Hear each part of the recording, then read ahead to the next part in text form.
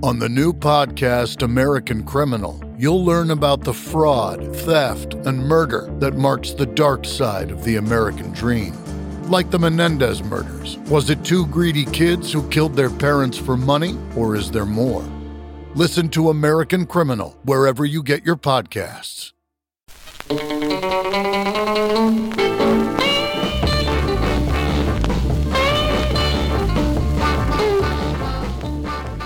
Welcome to the Highway Hi-Fi Podcast, where we go track by track through the underbelly of music history, using research and trivia to locate the roots of our obsession with vinyl records. I'm Joe. And I'm Ryan. Congratulations, you have found the internet's finest podcast for music that comes from sledding accidents. Today we're going to do something a little different. We are not going to do trivia. We're doing kind of a mini episode, and so Joe and I were kind of talking. We're both in our self-quarantines and getting a little cagey. We figured maybe some of you guys are getting cagey too, so we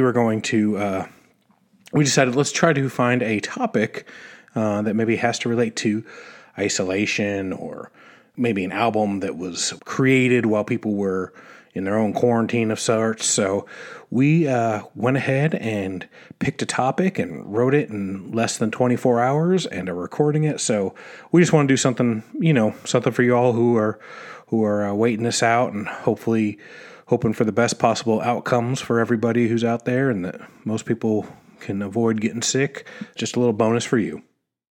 And we're also going to have songs at the end, like we normally do. We're not going to have two each, but we have a couple songs picked. Yep, a couple songs to kind of get you through the long, lonely days of looking out your window.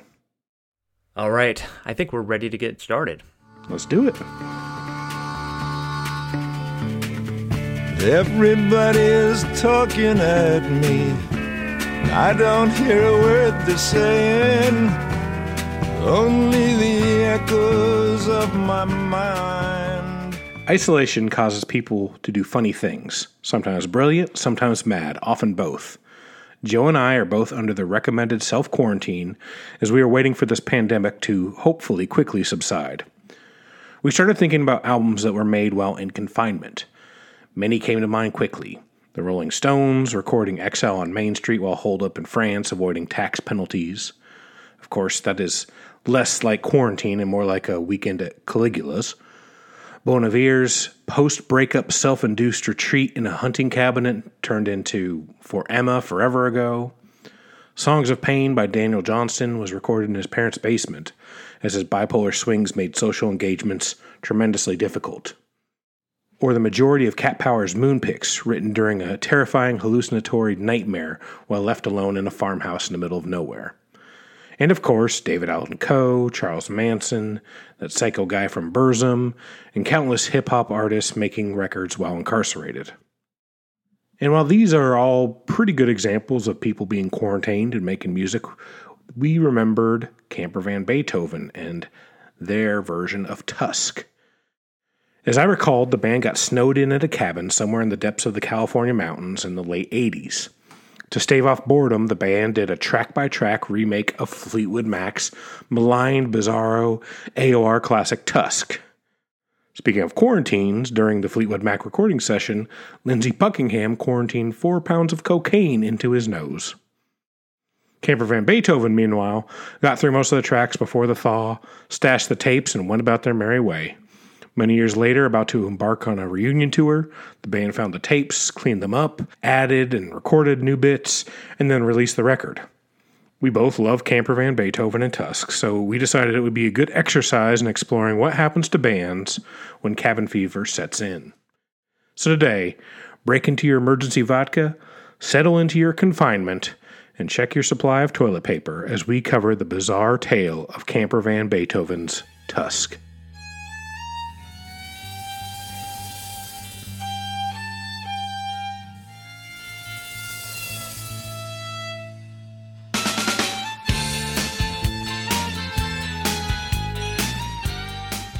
Before we embark into the Tusk remake, we want to delve into how Camper van Beethoven came about and what they'd done to that point. In the 80s, and California punk rock was already starting to sound defeated, and the LA punk scene in particular was being taken over by skinhead thugs, and shows were becoming more and more violent affairs. And not the fun kind of violent like the Sex Pistols and the Bad Seeds, who would fight crowds only after being pelted by rocks and garbage. At the same time, around the country, a small wave of punk offshoot bands were being formed. Bands who had an appreciation for a lot of what that current punk scene was railing against. An acknowledgement of other genres from around the globe, as well as a sense of absurdity and humor. Bands like the Violent Femmes, They Might Be Giants, the Knitters, which was X's side project, even the Butthole Surfers, and maybe the most diverse of all of these, Camper Van Beethoven. Camper Van Beethoven formed when a few other bands fell apart and restarted with many of the same members, with its classic core lineup being David Lowery, Victor Krummenacher, Jonathan Siegel, Chris Mola, and Chris Peterson. The sound that most defines the band for me is Jonathan Siegel's violin, Victor Krummenacher's bass, and David Lowery's vocals. Nothing has ever quite sounded like those three all playing at once, either before or since. They were able to meld sounds from the 14th century with Eastern European folk music, all the while blending in the Specials, Led Zeppelin, and Alice Cooper. From 1985's debut album, Telephone Free Landslide Victory, through their fourth album, 1988's Our Beloved Revolutionary Sweetheart, the band made songs that produced thoughtful glee punctuated by excellent musicianship. By the fourth album, the band had signed to Virgin Records and used a producer that Siegel had some issues with. Siegel had always been known for being a little eccentric and may well have been on the spectrum. He had no issues making his hatred of the producer known to all, as well as his feeling about David Lowery's self-imposed new role as the band's absolute leader. When asked in an interview how it felt to be signed to a major label, here's how Siegel described his response. And remember, this is while he was with the band. And while they were getting along. Yes. Yes, this is during the good years. I would reply that I was working with a producer that I didn't like and tell them the reasons why. Then they would ask who was writing most of the material. And I would say, at this point, David is writing all the material because what the rest of us write, he doesn't want to do. So we end up going in the direction of the stuff he wants to do. The band released one more delicious album, Key Lime Pie, but by that time, Jonathan Siegel had been kicked out of the band and that signature sound was gone. Siegel made 2 solo albums and fronted a couple bands, while Krummenacher formed a very interesting band called the Monks of Doom, and then started a late record label so that they could release their own albums exactly as they intended them. David Lowery went on to mainstream success with his next band, Cracker. And David Lowery has a reputation for being kind of a jerk, and he wasn't incredibly gracious when getting Siegel out of the band. I think he just called him and did it over the phone, and they'd been playing it for a long time. They'd been pretty close. And one of the reasons he said, one of the first reason he said was, I just don't want to make music with you anymore. And then Siegel said, but I want to make music with you. Gosh. And then David Lowery said, well, we're going to move away from a violin. We're not going to do violin anymore. It just doesn't really fit where we want to go with the band anymore. And then after Siegel's out of the picture, David Lowery brings in a new violinist to play on Key Lime Pie. Jeez. Sort of cruel, but Jonathan Siegel also sounds like he would be really difficult to be around sometimes. He toured with a lot of other people, and one of them was Sparklehorse, another great band. He toured with them for at least one tour. And after the tour ended, according to him, he said he went home and he just sort of waited for Mark Linkous to call and say, hey, let's go back out, or let's go to the studio and cut a record. Nobody ever contacted him again from that band. Jeez. I can personally attest to David Lowery's cruelty. Well, I've seen it twice. I saw Cracker at like a festival. It was really early on. It was probably on around their first record. Mm-hmm. They were playing, and like 2 or 3 songs in, he just stops the song, takes off his guitar, and heaves it right at the drummer. Not at the drum set, at the drummer, who kind of ducked out of the way. And then he stepped on the microphone and said, you're fired, and walked off stage. And the second time, I was going to Cracker Show, and I was out behind the venue. I don't know, maybe I was waiting for somebody, and he and the guitarist, Johnny something. Applesauce? Yes, Johnny Applesauce, walk out, and he asked if he can bum a cigarette. And I said, I don't have any. I don't smoke. And he just looked at me and said, what kind of person goes to a show and doesn't have a cigarette? And then just kind of walked away from me. Now, onto a little bit about the source material itself. Fleetwood Mac could honestly claim to be the world's biggest band in 1978. Just a year after its release, the soft pop soap opera Rumors had sold 10 million copies. The band completed one of the most lucrative stadium tours of all time, and had almost complete control of and unlimited resources for their next record. Mick Fleetwood had decided that the new album had to be a double album, most likely because that would be twice the money. When Warner Brothers wouldn't buy the band a new studio, they just used royalties to build one anyway. Even with a custom studio, the label still charged the band for the sessions, which resulted in the most expensive record ever recorded at the time. $1 million, or equivalent to about $3.5 million today. That's a lot of marching Trojans. Mostly left to his own devices, Lindsey Buckingham was diving deep into his three biggest obsessions at the time: the Talking Heads, cocaine, and cocaine. He was desperate not to make a Rumors 2 and wanted to be relevant to the post-punk crowd. This led to songs that were more experimental. Well, experimental to the Fleetwood Mac crowd, and that were often self-indulgent, strange, half-formed, and awkwardly arranged. The sessions were described as a cocaine blizzard, and one that is more or less responsible for the quick demise of Dennis Wilson, who was Christy McVie's beau de jour. Buckingham maniacally messed with all the aspects of recording, often without making any sense at all. One time, he came to the recording session immediately after freaking out and trimming his hair with nail clippers. $1 million and 10 months later, the band paraded out Tusk in 1979. The album is a bit of an enigma. Sure, it is full of left turns and overbloated, but it wasn't without hits. Stevie Nicks' Sarah and Christy McVie's Think About Me were relatively big singles. And the title track, complete with the USC Marching Band, is one of the most recognized and beloved song in the Mac's career, as well as another top 10 single. Even financially, it wasn't a total disaster, selling 4 million copies by 1981. Still, critics and fans were initially mostly disappointed. Not helping was the fact that the album upon release was $16 commercially, which translates to $56 in today's money, so the price of one record store day single.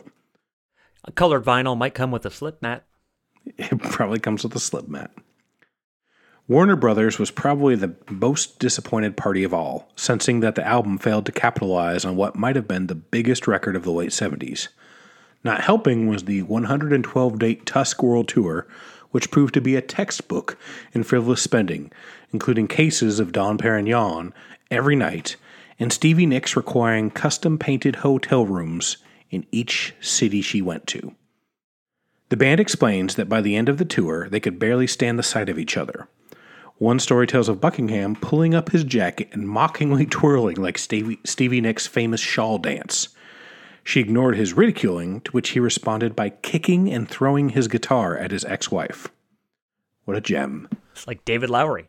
Lots of throwing of instruments at people this episode. We're only talking about two bands. The album, its unusual sound and legendary cautionary story, has aged well and is now regularly regarded as the interesting album in Fleetwood Mac's catalog. The record has become embraced, if not beloved, by a younger generation of rockers. And we looked this up, and there is an unbelievable amount of people who cover this record, or songs of this record. People we really like Bonnie Prince Billy, Smog, R.E.M., The Decemberists, Best Coast. It has really become a popular record, even though it was not when it first came out.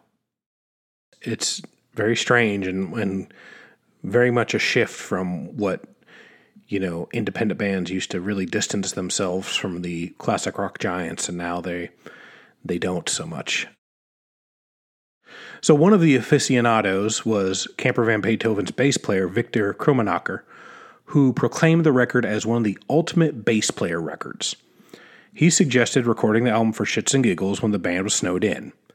Or, so we misremembered. Well, apparently some 18 years on, our recollections are a little questionable. As we started digging up some info on the album, we uncovered a few different origin stories. Most start with the band hanging out at a cabin in California's Mammoth Mountain to work on songs for a new record sometime in 1986 or 87. It was snowing heavily, and the band decided to use a trash can lid as a sled. And when I say the band, I mean that 3 of them would pile on the makeshift toboggan at one time.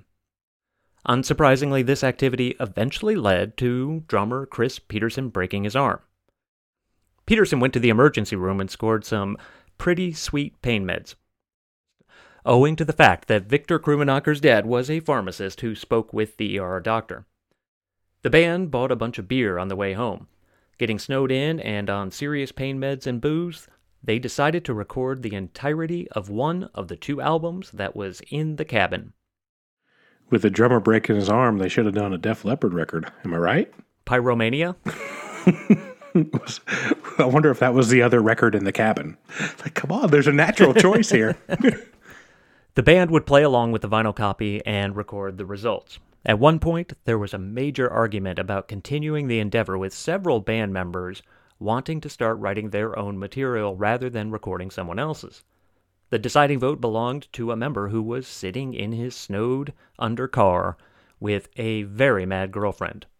Band members would occasionally take a shovel and dig out to check on the couple, who would either be in a screaming fit or in the midst of physical reconciliation. Ultimately, the band carried on and decided to finish what they had started in Tusk. Of course, other stories are out there as well, beyond this first story or our recollection of the bass player making the suggestion to a track-by-track tribute. Other interviews have it that it was the owner of the cabin, a friend of the group named Sunshine, who proposed the concept. She thought the boys ought to do a countrified Emmylou Harris type version of Tusk, which was her favorite record. Yet others claim that David Lowery was already having his own special Mac attack and was quite interested in Buckingham's craziness well before getting stuck in the cabin. Whatever the truth is, and whoever's idea it was generally agreed upon that the band enjoyed some of Peterson's pain meds and fired up the 4-track recorder and started blasting the songs, but in the weirdest ways possible. After their lost weekend, the tapes were summarily misplaced and forgotten. And that was the end of it, until guitarist Greg Lisher found them again in 2000, when the band came together to compile an experimental rarities album, Camper Van Beethoven is Dead, Long Live Camper Van Beethoven, which mostly consisted of newly recorded material, so not really a rarities album at all. The band was gearing up for a reunion show and started messing around with the old tapes, cleaning them up by adding overdubs and electronic snippets. In 2002, the Slacker Doppelganger double album was released to little fanfare, complete with a parody cover showing a jackalope gnawing on a sandaled foot, as opposed to a dog pulling on the pant leg, which was on the original. The tribute album is fantastically funny, if not a bit overlong like its inspiration. Some tracks are almost carbon copies, sweetly adoring the Fleetwood Mac versions. Take a listen to the original and then the Camper Van Beethoven version of the opener over and over. Could it be me? Could it really be? Over and over. Could it really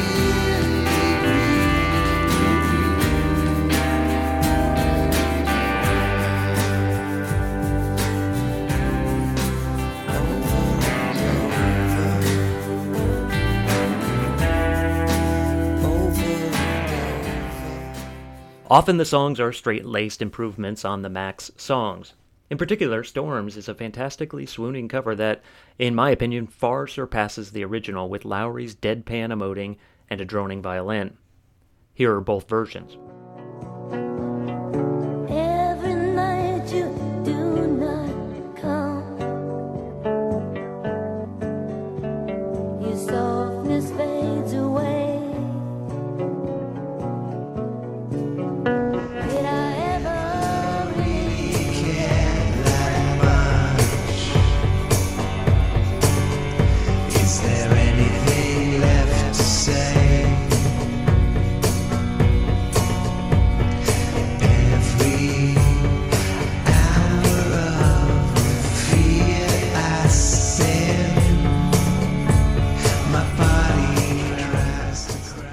That's Enough for Me sounds like it could just as easily been written by Camper Van Beethoven as it was Fleetwood Mac, with its stomping beat and country noodling. Every night that you make me smile, it's the same old way it used to be, and that's enough for me. Every time that you say don't come, it's the same old pain that used to be, and that's enough for me. Yeah, yeah, yeah, yeah, yeah.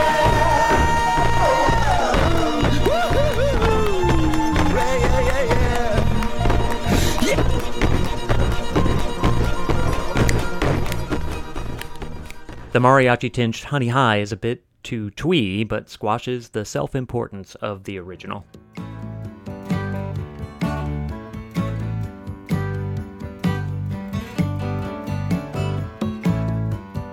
Honey, honey, honey.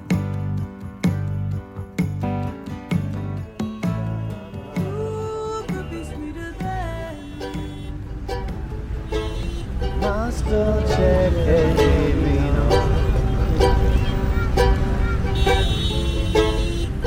No pietra la luz dell'amor. Reverent covers are really the exception, as most tracks veer far from the early version, making them even more obtuse than their befuddled predecessors. Take a listen to both Sarahs.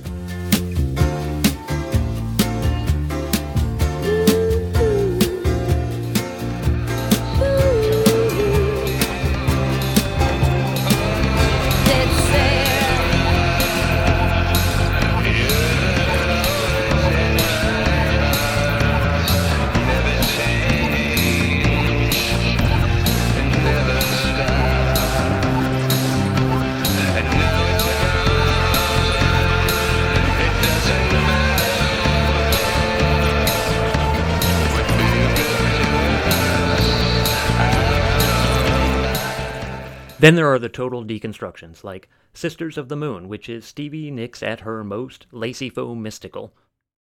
The boys got the song, adding drum machine disco beats and replacing the inhuman Nicks vocals with inhuman computer vocals that start with a dedicated reading of the lyrics, but then start glitching like an orange juice-soaked speak and spell, gargling out random animal names and oddball quotes like, "Call me Ishmael," and "This one goes to 11," and "I would like pork."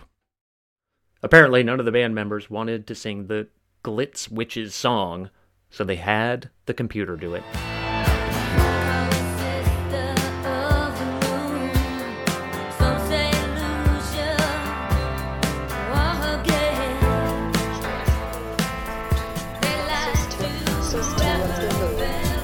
Some call her Sister of the Moon.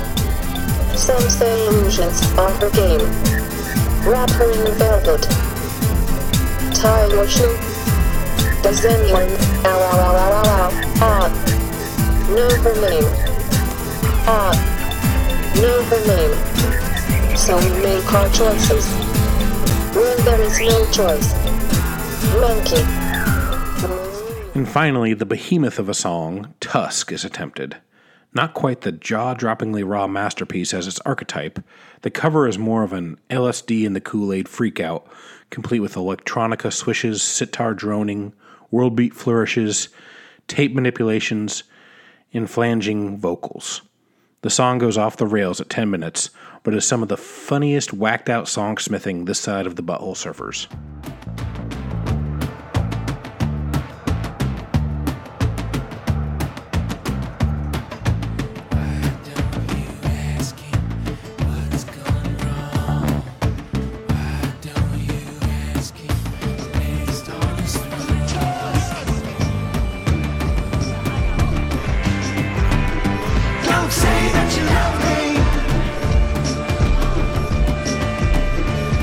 Tusk!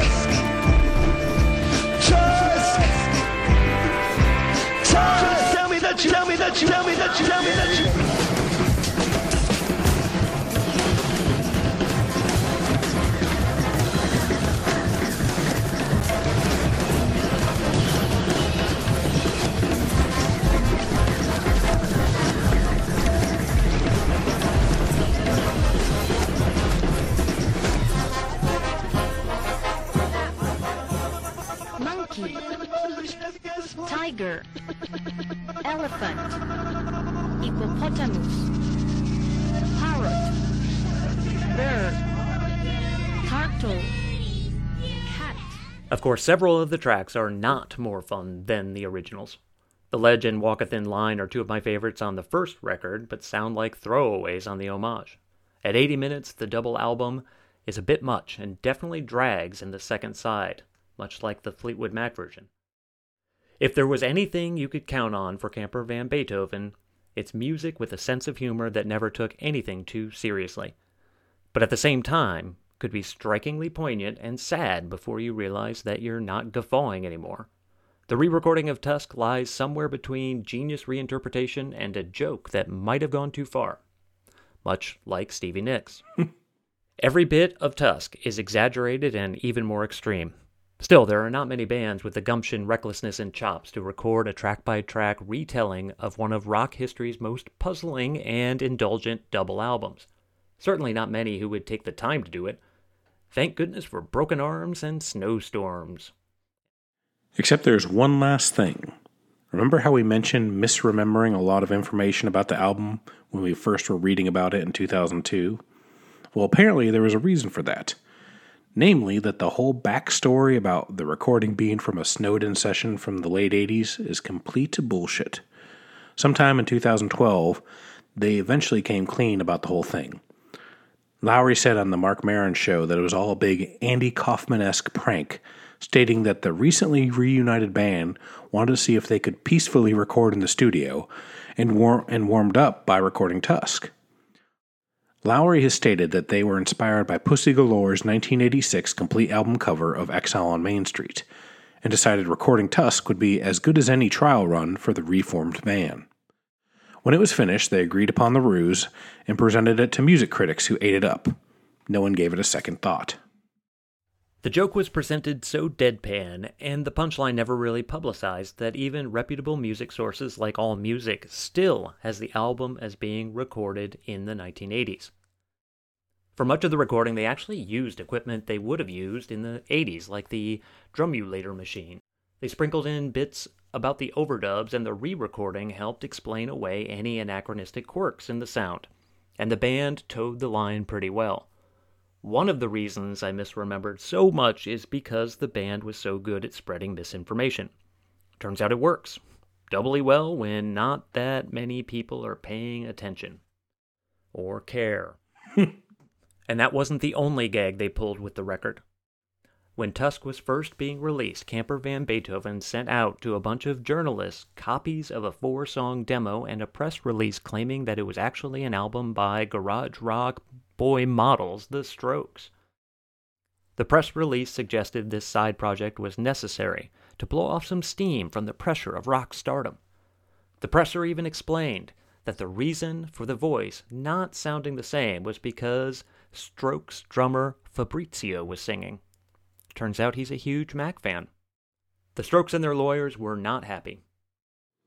We started out trying to explore albums created in forced isolation, and of course we ended up talking about something totally different. An entity that exists somewhere between a prank, a tribute, and a calisthenic. Nonetheless, the album matters, if only for the reason that it actually exists, as improbable as that may be. Remember, there was a time when no self-respecting indie band would dare take a go at Fleetwood Mac, even with a sideways direction. Of course, now it is an old chestnut for independent bands to cover the biggest songs by classic rockers. And honestly, there's quite a bit of legacy of track-by-track cover albums. Some created as an act of love, some made to cash in, some just for a laugh. But you'd be hard-pressed to find a record with as twisted a legacy as Camper Van Beethoven's Tusk. Ideal listening for social distancing, forced or self-induced. So I think we were both fooled initially by them saying it was originally recorded in 87, but I don't know why people wouldn't have been fooled. When we started this, I was 100% sure that this actually was from a snowed-in weekend. When you told me it was a hoax, I had no idea. But sometimes, we'll chase squirrels and then we'll go down different roads, and it's just as much fun as the thing we were actually thinking about recording about. So I wish this had been released on vinyl, and maybe it will someday for a record store day. It's really worth It's really worth it as long as it's not $56 like the original Fleetwood Mac version. This would be a perfect record store day release because you could press 500 and that's about all you would need. There's not that many people who are going to be into this. Yeah, I don't know how Camper Van Beethoven's legacy just sort of drifted away. And Telephone Free Landslide Victory is as good a record from the 80s as anything by, I'd put it up against anything REM or the Pixies did, Replacements. I mean, it's different.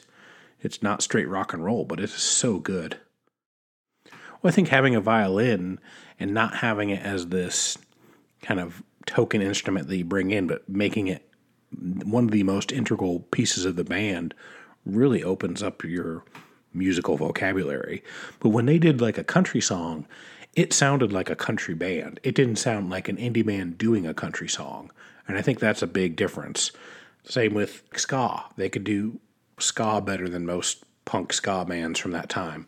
You name a style, they have a song that's kind of in it, but it always sounded like Camper Van Beethoven. I think that comes a lot from David Lowery, his lyrics and his singing and style is very unique. And none of what they did as far as branching out into other styles, it never really sounded forced. At least it didn't to me. Mm-mm. It sounded like these are things that we really like, and it was very sincere. Yeah, it's great stuff. I don't think they're paid as much respect as they should. And I like Cracker too. I don't like them as much as Camper Van Beethoven, but Cracker has some great stuff too. They're a little bit more right down the middle. Yeah, they're much more accessible. Obviously they had a huge hit, or at least one. What was it? Low? What was it called? They had Low. Low was really big. I thought their best song was Euro Trash Girl. It's like an 8-minute song. I love that song. I think I told you before, you need to play that song back to back with Rod Stewart's Every Picture Tells a Story. And there's a Ted Leo song too, Ballad of a Sin Eater.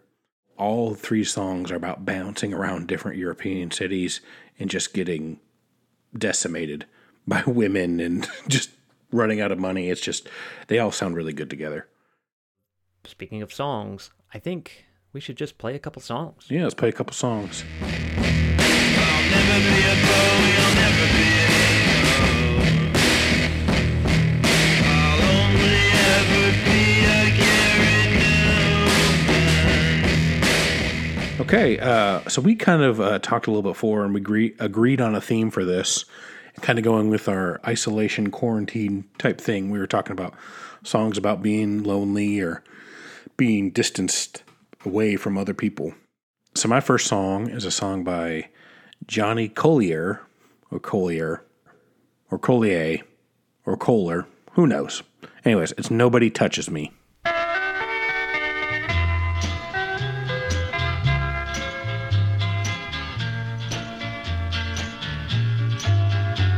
I stumble down the sidewalk and the neon signs start blinking, guaranteeing happiness.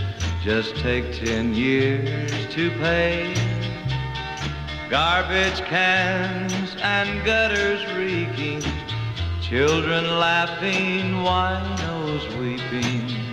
Cadillacs keep rolling on their way.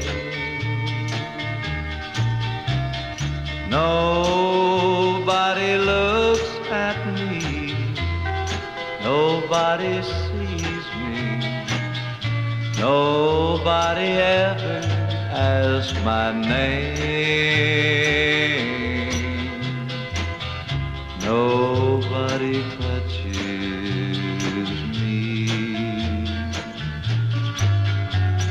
Smiling lips on frightened faces quiver in the lovely places where the lonely people come pretending to be gay. The lights go on, the spell is gone. Once again they wander home. In the stillness you can hear them say, nobody looks at me, nobody sees me, Nobody ever asked my name. Nobody touches me.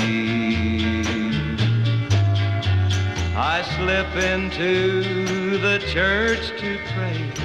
I'm lost and cannot find my way. The altar's there, the candles flicker round the plastic saints. The words won't come, there's no use trying. I can't waste the whole night crying. I look up at the cross and wonder why. Nobody looks at me. Nobody sees me. Nobody ever asks my name. Nobody touches me.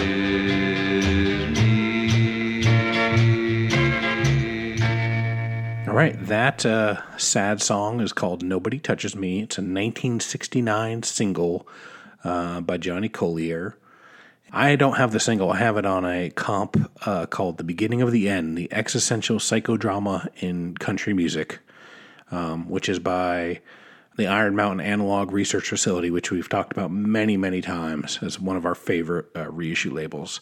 That song, though, it's not necessarily about being isolated in your house. It's just, it has that feel of just being totally alone and nobody wanting anything to do with you. And I think it just fit the mood. It's definitely one that pulls on your heartstrings a little bit. All right, and my song for this mini episode is by The Animals, and it is called Inside Looking Out. Sit here lonely like a broken man. Sell my time and doing the best I can. Powers and balls that surrounding me, but I don't want your sympathy, yeah. Oh baby, I just need your tender loving to keep me sane in this burning oven. When my time is up, be my reaper, like hands work on God's clean earth. My reaper, baby, tell me it's my reaper, yeah.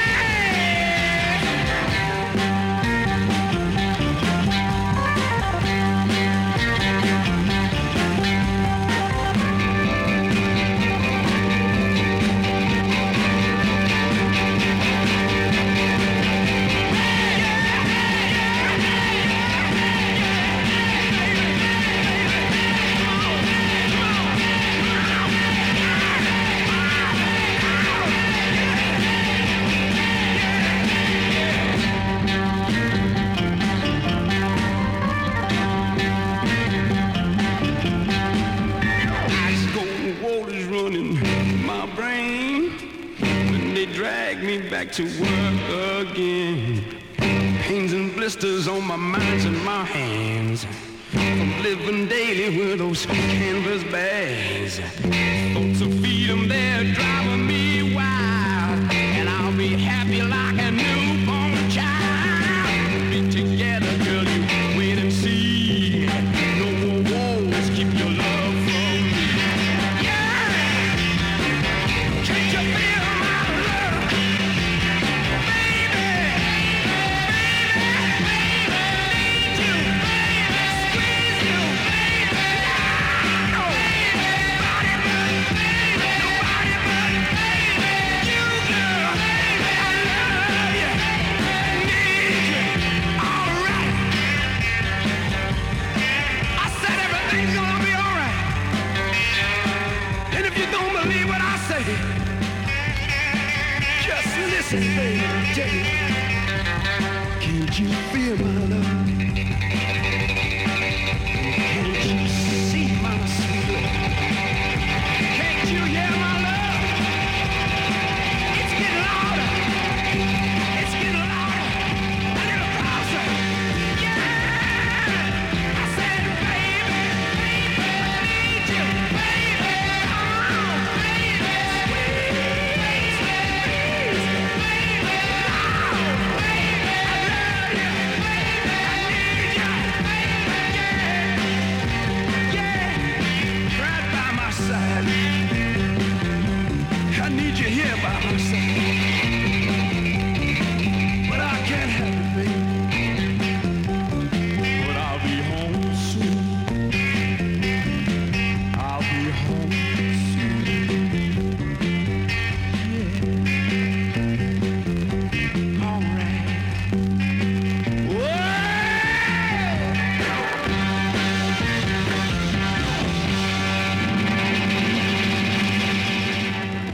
So that was the Animals with their 1966 song Inside Looking Out from their album Animalization.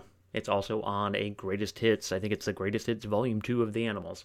It's a really, really tight song, like from beginning to end. It never really stops. It's really intense from start to finish. Eric Burden, who had a really cool voice, has this just intensity to it, and he even kind of has like a snarl throughout, kind of like an Iggy Pop thing almost, before there was an Iggy Pop. It's a really cool song. I used to play it out in bars in Chicago, and though it was a hit, I think it got to number 12 in the UK and number 34 in the US.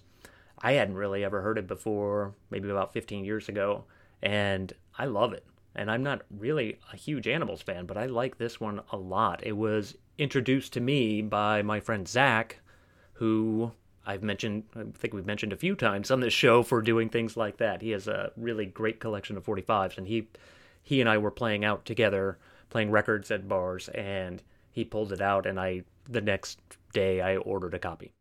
It's a great track. Tight, like you described it, is about the perfect word. It is just a wound up 2-minute song or a 3-minute song. It just feels like it could pop at any moment. Yeah, it's like 3 minutes and 47 seconds. Gosh, is it that long? Yeah, it doesn't feel like it, right? No, it feels quick. Yeah, I really like Eric Burden, but that's not one you would hear on the radio. Of course, the only one you would hear on the radio is House of the Rising Sun, I guess, nowadays. We got to get out of this place. Yeah, or Please Don't Let Me Be Misunderstood. Oh, yeah. I guess he has a lot to play on the radio. Yeah, they've got a few. We hope you enjoyed this mini episode. Yeah, we're going to try to put out some shorter stuff, maybe some stuff like this where if you have an idea or if we think of an idea, we'll just kind of try to get it done just to kind of kill some time, give you something to get your mind off the troubles of the world. And, we hope everybody's well and doing the best they can considering the circumstances. We want you to stay safe. And while you're staying safe and self-quarantine, don't forget there's a lot of people who are hurting, financially and need a little bit of help. If you can, maybe order a record from a record shop that will ship it to you, or maybe get on Bandcamp and buy a record from a band, or do something to help artists who are really going to struggle without the money they can make from playing out and live shows. It's important. It's going to be a rough time for them. I know we're all kind of nervous and scared about it. I guess I could say I am. I do think that we need to band together, and if you're listening to this podcast, I'm sure you care about record stores and musicians and stuff. So, take a break from Amazon or stuff like that. We always encourage you to shop local or shop small business or shop directly from the artist. But it's triply important now with everything that's going on. So a lot of times if you call a record store, and even if they don't have an online store, they'll still ship stuff. I know when I've been out shopping out of town, I'll ask if they have something, and if they don't, they say, I can order it. And I say, well, if you order it, do you mind shipping it to me? And most places are, happy to do that. We'll try to do another one of these episodes within the next week or so. Yeah, if you have an idea, especially if you have a record that you think kind of fits the theme of being recorded in isolation or developed in isolation, or somehow that really influenced the sound or whatever, let us know. We came up with this one and turned out to be not real, fake isolation. So maybe you have one that actually was. So anyways, thanks for listening. Do we got social media? We do. Send us an email at highwayhifipodcast@gmail.com anytime you want to chat with us. You can also find us on Instagram and Twitter. Our handles on both are Highway Hi-Fi Pod. We have a Facebook page as well. Any way you want to get in touch, please do. All right. Well, we thank you for listening, and we will talk to you soon.